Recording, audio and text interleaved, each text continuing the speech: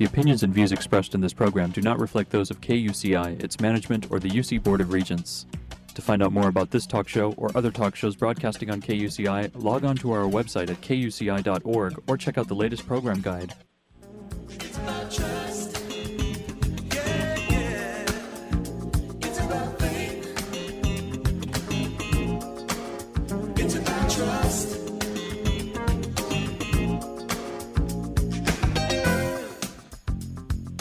You're listening to KUCI 88.9 FM in Irvine and KUCI.org on the net. Welcome to Prescriptions for Healing Conflict. I'm Lloyd, I'm the show's engineer, and your host is Mari Frank. Mari's been an attorney mediator for 26 years, and during that time she's resolved thousands of disputes as a neutral conflict healer. She's a member of the Orange County Superior Court Mediation Panel, and she's been a law professor of negotiations and mediation, and presently teaches negotiations right here at UCI. She's the author of Negotiations Breakthroughs and co-author of Stepping Stones to Success and several other books. To listen to previous interviews, see upcoming guests, download podcasts, and learn more, visit www.conflicthealing.com. So Mari, what's your show about today? Well, Lloyd, today our show is about peacemaking with terror groups. And we are so thrilled our guest is coming to us all the way from Afghanistan. And I'm going to tell you a little bit about her, but I picked up this book, Talking to Groups That Use Terror. And it's by Nigel Quinley and A. Heather Coyne, who we are speaking with today.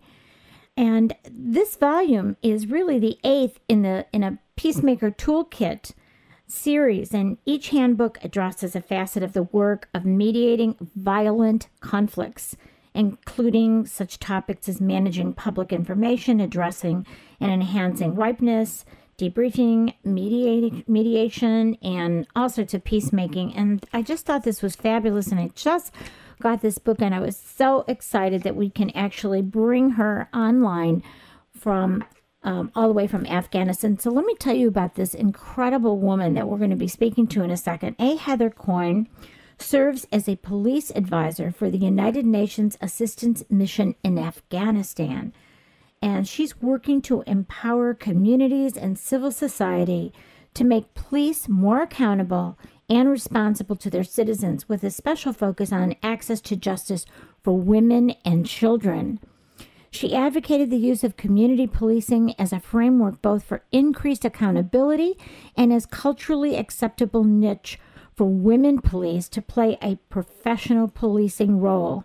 She started working with the United Nations in Afghanistan back in March of 2012, immediately after a 2-year military tour with the NATO training mission, and she's worked there to strengthen the role of civil society in shaping the training and reform of the Afghanistan police and their army.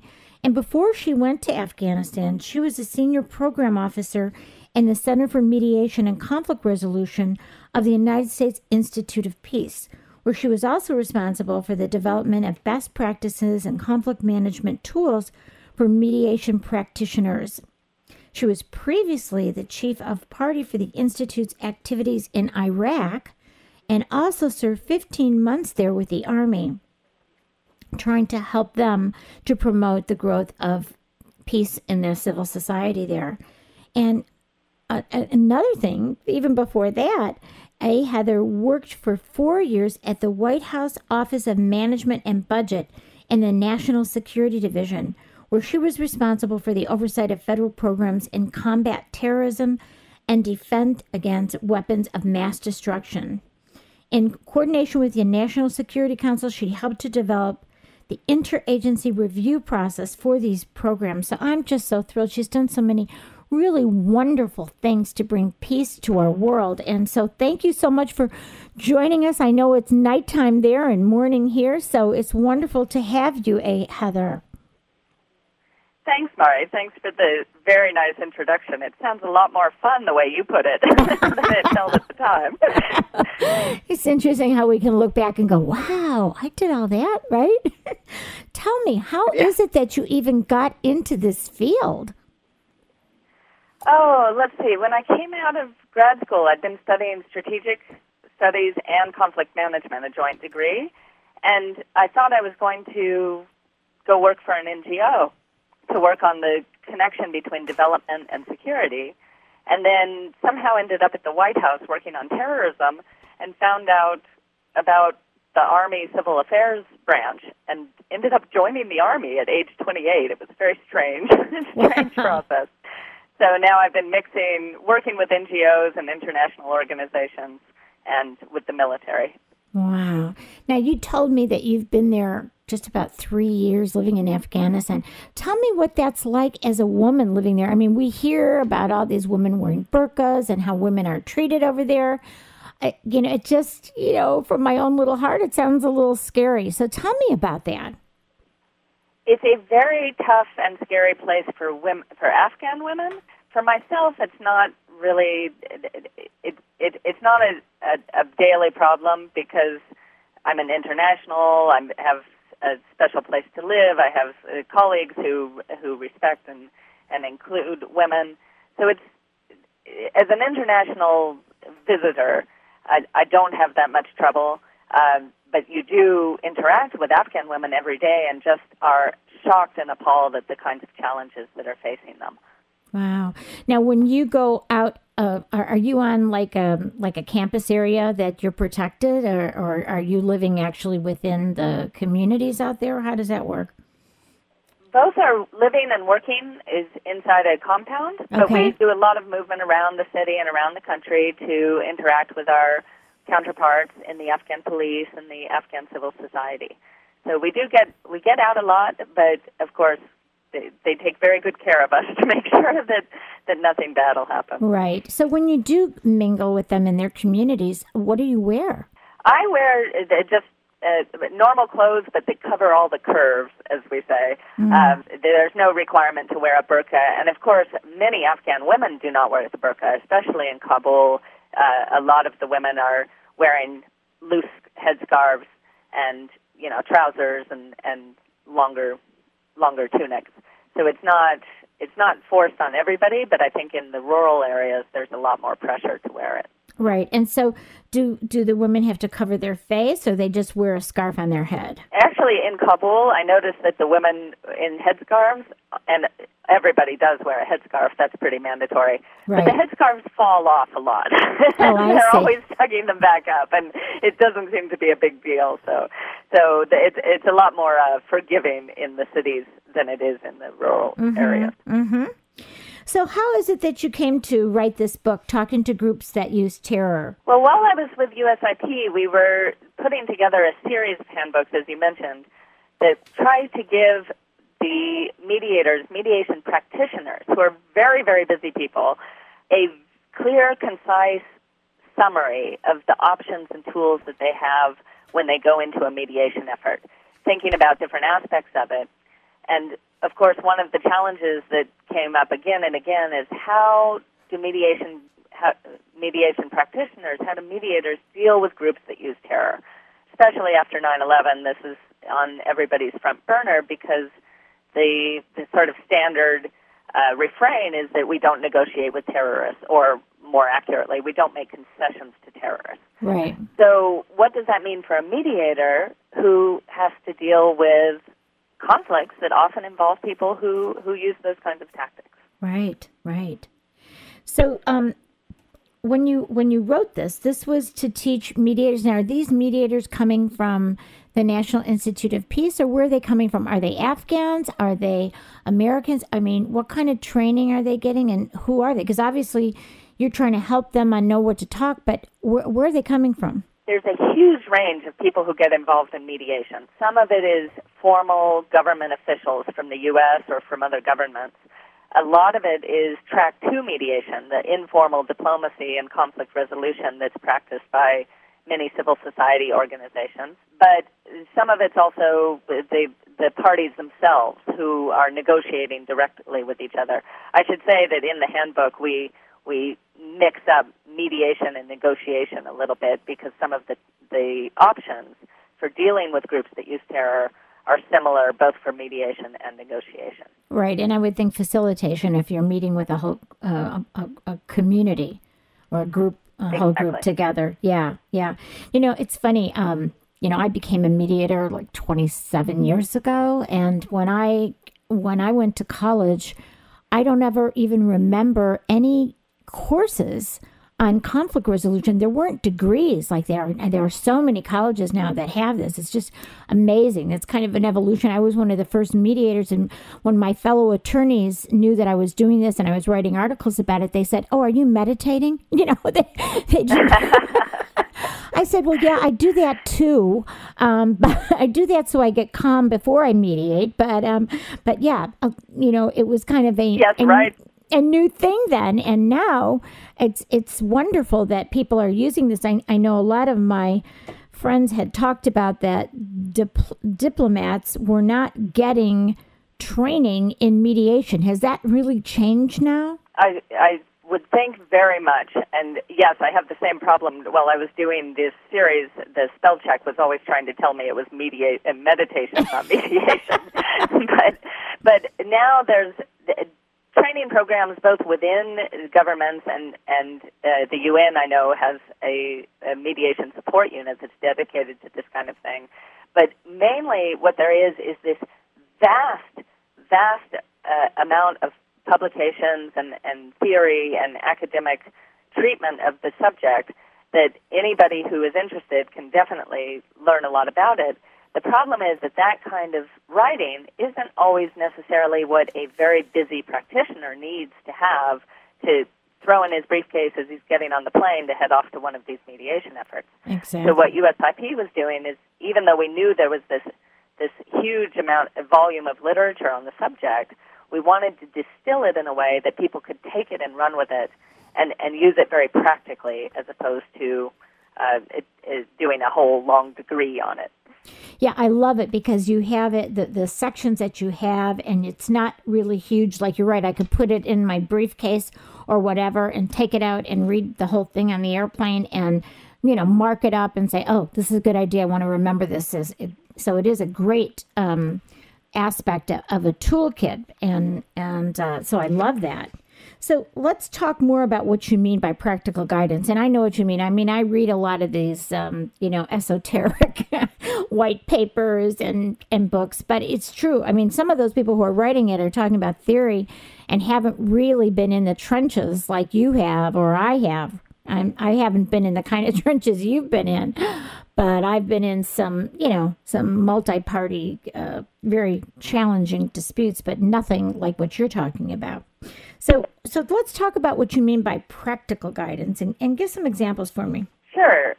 I remember at one point when I was sitting down with a mediator who'd been very involved in these activities, I kept asking him for the best practices. What are the tools? What are the options? And he wasn't being able to draw it out because he just does these things. He doesn't have to think about distilling lessons learned. He just goes out and makes things happen. Right. It's so intuitive. At one point he was telling me a story about what he was doing, and he mentioned that when Hamas and Israel were negotiating their deal on prisoner exchanges back in 2009, they weren't prepared to sign a document together. So they ended up both signing a separate agreement with Egypt, which had mediated the negotiations. And I said, that's exactly what we're looking for. That's an option for a mediator that he might not have thought of right off the bat, but if he has that benefit of somebody else's experience, that's what we're trying to capture in these books. So in this case, we wrote it up as a way that parties may be prepared to make an agreement, but they still have so much hostility to each other that they don't want to sign one with each other. Right. So we gave this option of having the mediator act as a signatory or to enlist a third party so that the parties are signing the agreement with the mediator, not with each other. Right, if they can trust the mediator. Now, in these, let's say you have these, a terrorist group and, another government group or something like that. Do you suggest, like, co-mediators, someone from each side to be co-mediating with these very maybe difficult, hateful organizations or communities? Okay, now we're going to have to rewrite the book to put that one in, but that's a great idea because it usually there's a single mediator because coordinating those kinds of things is so difficult that you usually have one person who's sort of leading the charge. Right. However, we did mention in the manual that there are cases where you need to divide up the labor. Yeah. And use everybody who is for their comparative strength, their comparative advantage, since some actors have more flexibility or more access than others. So I like that. I'm going to put that down for the next edition. Right. I mean, I when I've mediated construction disputes, my husband is a general contractor, and so I trained him, and then he also took training with the American Arbitration Association, and in those kinds of things, it was really nice to have me as the attorney understanding all the attorneys involved, but him being like all the contractors involved. So that's what it made me think of that, to just have someone who really intricately understands each side. But, then you have to have a real good team and have people that get away from their ego so they can support each other in that process. So it's another negotiation, right? And that is very hard, especially when you have all sorts of different interests and agendas from the actors involved in the mediation effort. Right. We're talking countries. So right. Countries, of course, have a lot going on, and it's sometimes hard to compromise their own interests to make that team work. So we touch on that just briefly, but I think there's a lot more exploration of how you can make a collaborative effort that really draws on the strengths of each stakeholder. Right. Because, I would think that would build a lot of trust, and you and I know trust is like, they don't trust each other, they got to trust somebody. Right? They have to trust the mediator. You're right. And this one is so especially sensitive because we're talking about groups that most people say that they wouldn't touch with a 10-foot pole. Right. So the mediators are already faced with the question, do you exclude terrorists or prescribed armed groups, is the other term we use to describe them? Do you exclude them from a peace process so that you're not rewarding violence and giving them legitimacy? Or should the mediator be the one to reach out and engage them so they can be persuaded to turn away from violence and towards a peaceful political process? Right. It seems to me, and we've talked about this before in the show, that terrorists, especially the leaders, are looking for power. They feel impotent. They don't, the terrorist groups often feel that they're not respected. They have no dignity, that they want power, right? And so I would think that having the power to be at the table would be something that would be helpful if you could get them to be open and receptive to engage in that. I don't know if that... Yeah, that's one of the reasons that terrorists want to engage in these kinds of things, because it does give them some legitimacy if you're allowing them to be part of a political process like this. But at the same time, they are distrusting of the government and the offers from official sources. So it's sometimes very hard to get them involved, even if it would probably benefit them more than it would benefit the government. Right. Do some people think that the terrorists, have to give up violence and agree to violence before they should be able to be allowed into this negotiation or mediation process? That's probably the hardest question involved, because we'd like to say, why should anyone sit down at the table with these people until they've agreed to give up violence? The thing to keep in mind is that moderation is a process. It's not a precondition. A mediator has to decide how much moderation to demand as a precondition and how much to nurture through the engagement process, creating moderation as a result of the negotiation. So the negotiation, of course, depends on some sort of sign of moderation. Starting a negotiation depends on that.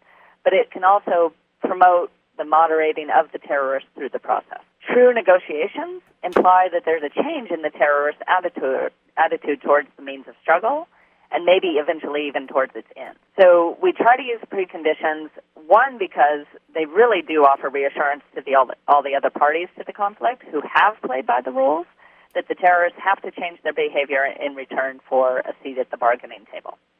And the preconditions also gauge the readiness of the terrorists to make concessions and test their ability to control their comrades. But at the same time, terrorists are not going to give away their power and leverage in advance of negotiations, especially if they think the use of violence is the only thing that's bringing their adversaries to the table. Right, right. So what kinds of preconditions are we talking about? And then do they say, which I would imagine from being a mediator myself. Well, if we have preconditions, they should have preconditions, right? Everybody should have preconditions before we come to the table. So what are some... Exactly. That's actually one of the options that we lay out in the handbook, that if you are going to impose preconditions, do it in a way that does maintain a balance or some parity between all the parties who are participating. Right. For instance, in the Northern Ireland process, Senator George Mitchell was extremely successful, adroit, really, at creating preconditions that facilitated a process, testing the good faith of the parties, but that didn't demand the kinds of concessions that they're going to refuse right out, because it would just humiliate or emasculate the group. Right. So what he did is he set preconditions. He formulated a set of principles that any party wanting to enter the negotiations would have to commit itself to. And he called those the principles of democracy and nonviolence, and they eventually became known as the Mitchell Principles. Now, I remember I remember when Arafat was considered, such a terrorist that no one wanted in the United States, no one wanted anybody to negotiate with him. And then he was brought to the table, and there was a shift somewhat in his demeanor. Do you remember all that? Or that was before your time? I don't know. I just remember that. I was watching it on TV, but sitting in my dad's lap, probably. Right. I mean, I just remember that. I was probably in college or something, but I just remember, or even after that. But I do remember that. I remember my parents saying, "Oh, why are they doing this? He's such a terrorist. Why are they doing that?" And then when he was brought to the table, because he was someone who was looked up to in his group, right? That when he was brought to the table and he was able to have that power and have that dignity, that I think there was a shift at that time. That's right. And I think the question is, and that our handbook tries to answer in part, is what kind of techniques and approaches do you use that will encourage them down that path? They'll encourage these people who pretty much were just criminals and murderers at one point to buy into a political process. And how do we recognize the opportunities, decide who is a possibility, who's going to either a group or an individual that has the right characteristics for evolving? How do you recognize the opportunities? How do you exploit them effectively? And what are the approaches that face a mediation or a negotiation with these groups? Yeah. Let me ask you a question here. Because of the view of women in the Middle East, which is not as an equal like we have here, which even here, we're not quite there. Are there women mediators? Do they have that? Is there that respect for them? And are there women at the table? How does that work in terms of gender? In terms of international mediators, there are a lot of women mediators who've made sort of a impression on the world through the UN, through Norway, through some of the countries that are more likely to put them in those kinds of positions of power. I don't see a lot of mediation leaders in the Middle East being women, but there's certainly a very key role in the Track 2, the informal diplomacy, in the community mobilization programs, where women play an absolutely key role because they have links that the men don't necessarily have. However, if we're talking about groups that use terror, well, except for maybe the Kenya Mall example this week, there aren't always a lot of women, heading these groups. And if you're trying to deal with an interlocutor who can really deliver the rest of his or her organization, it's mostly going to be, or it mostly has been men. We'll say it that way. Yeah. In your review of all the cases that of the engaging groups that use terror, what are some of the most interesting or successful techniques that you came across? Oh, that's a good question. I remember one I was very, very impressed with. In the research we were doing, I came across the work of Geneva Call, which is a humanitarian group that has been working on getting proscribed armed groups to sign what they call a deed of commitment for adherence to a total ban on anti-personnel mines. It's a long name. the deed allows, these are non-state actors, so they're not eligible to enter into the Anti-Personnel Mind-Ban Convention. But by signing the deed, they undertake to observe the norms of that convention, even though they're not real signatories. Huh. So that creates an opportunity for a proscribed AMA group or a terror group to make the kinds of commitments that are made by state actors and to show their ability to negotiate seriously and to enforce compliance by its followers. It's almost like it's a training exercise in negotiations, and that makes it more likely that they'd be able to abide by an agreement and make governments more willing to negotiate with them. So that's a really neat demonstration of why we should be encouraging a really broad range of peace-building activities beyond the confines of just an official mediation effort. Right, right. Anything else that you found really helpful? How about over there in Afghanistan?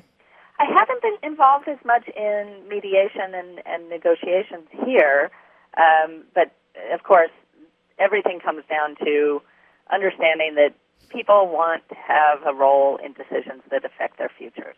So as long as you're opening space for people to be consulted, to provide input, whether it's on the police force or the Army, which is what I'm working on now, or on, the development infrastructure in their own community, people want to be involved in those decisions. Yeah. So what would you say is the most challenging issue? Or, I know it's hard because there's lots of challenging issues. Yeah, but what really, so many. what are So one many of, when what's one of the things that really stands out for you as really challenging in these negotiations with terrorists? I think one of the hardest things is the almost absolute inevitability of violence during the process, even when the process is going well. In fact, especially when the process is going well. Because what we're talking about is as soon as you get close to making an agreement, getting a settlement, the splinter groups or the hardliners that oppose it will resort to violence to disrupt the process. Right. So it's just when you think you've got it, then you're probably at the most dangerous stage. Now you have to respond to that. You can't simply say, "Oh well, it's a minor bump in the road" when those kinds of atrocities happen. But at the same time, you don't want to alienate or completely estrange or undermine your participants in the negotiators from that terror group. You don't know if they were responsible. You don't know if it was a splinter group that had broken off from them, and they may not have control over all the factions. So it makes it incredibly difficult to respond in a way that keeps you on track with the process, but says that this is not acceptable. Well, that is how we're going to end.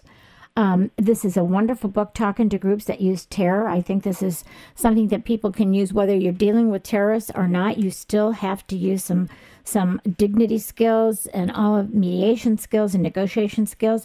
And we are so grateful to you for coming to us all the way from Afghanistan and taking your time.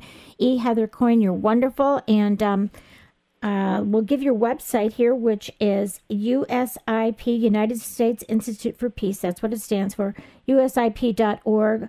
And to find out more about this book, you can just go there and it's /resources/peacemaker-toolkit. So that's really wonderful. Thank you for all the great work that you're doing. And let us know if you'd like to come back on. I have so many more questions that I could ask you. It would just be fun. My pleasure. We have a whole series of these handbooks, so happy to talk about any of them. Okay, that's terrific. Thank you so much, and good luck, and stay safe, and keep up the wonderful work, Heather, okay? Thank you, Mari. Okay, we'll talk to you again soon. Bye-bye. You've been listening to KUCI 88.9 FM in Irvine and KUCI.org on the net. I'm Mari Frank. Join us every Monday morning at 8:30 a.m. right here on KUCI for Prescriptions for Healing Conflict, and visit our website at conflicthealing.com where you can see our upcoming guests, download podcasts, and write us about what's of concern to you about peacemaking in our world. Thank you. It's about trust. Yeah, yeah. It's about faith. It's about trust. The or the UC Board of Regents.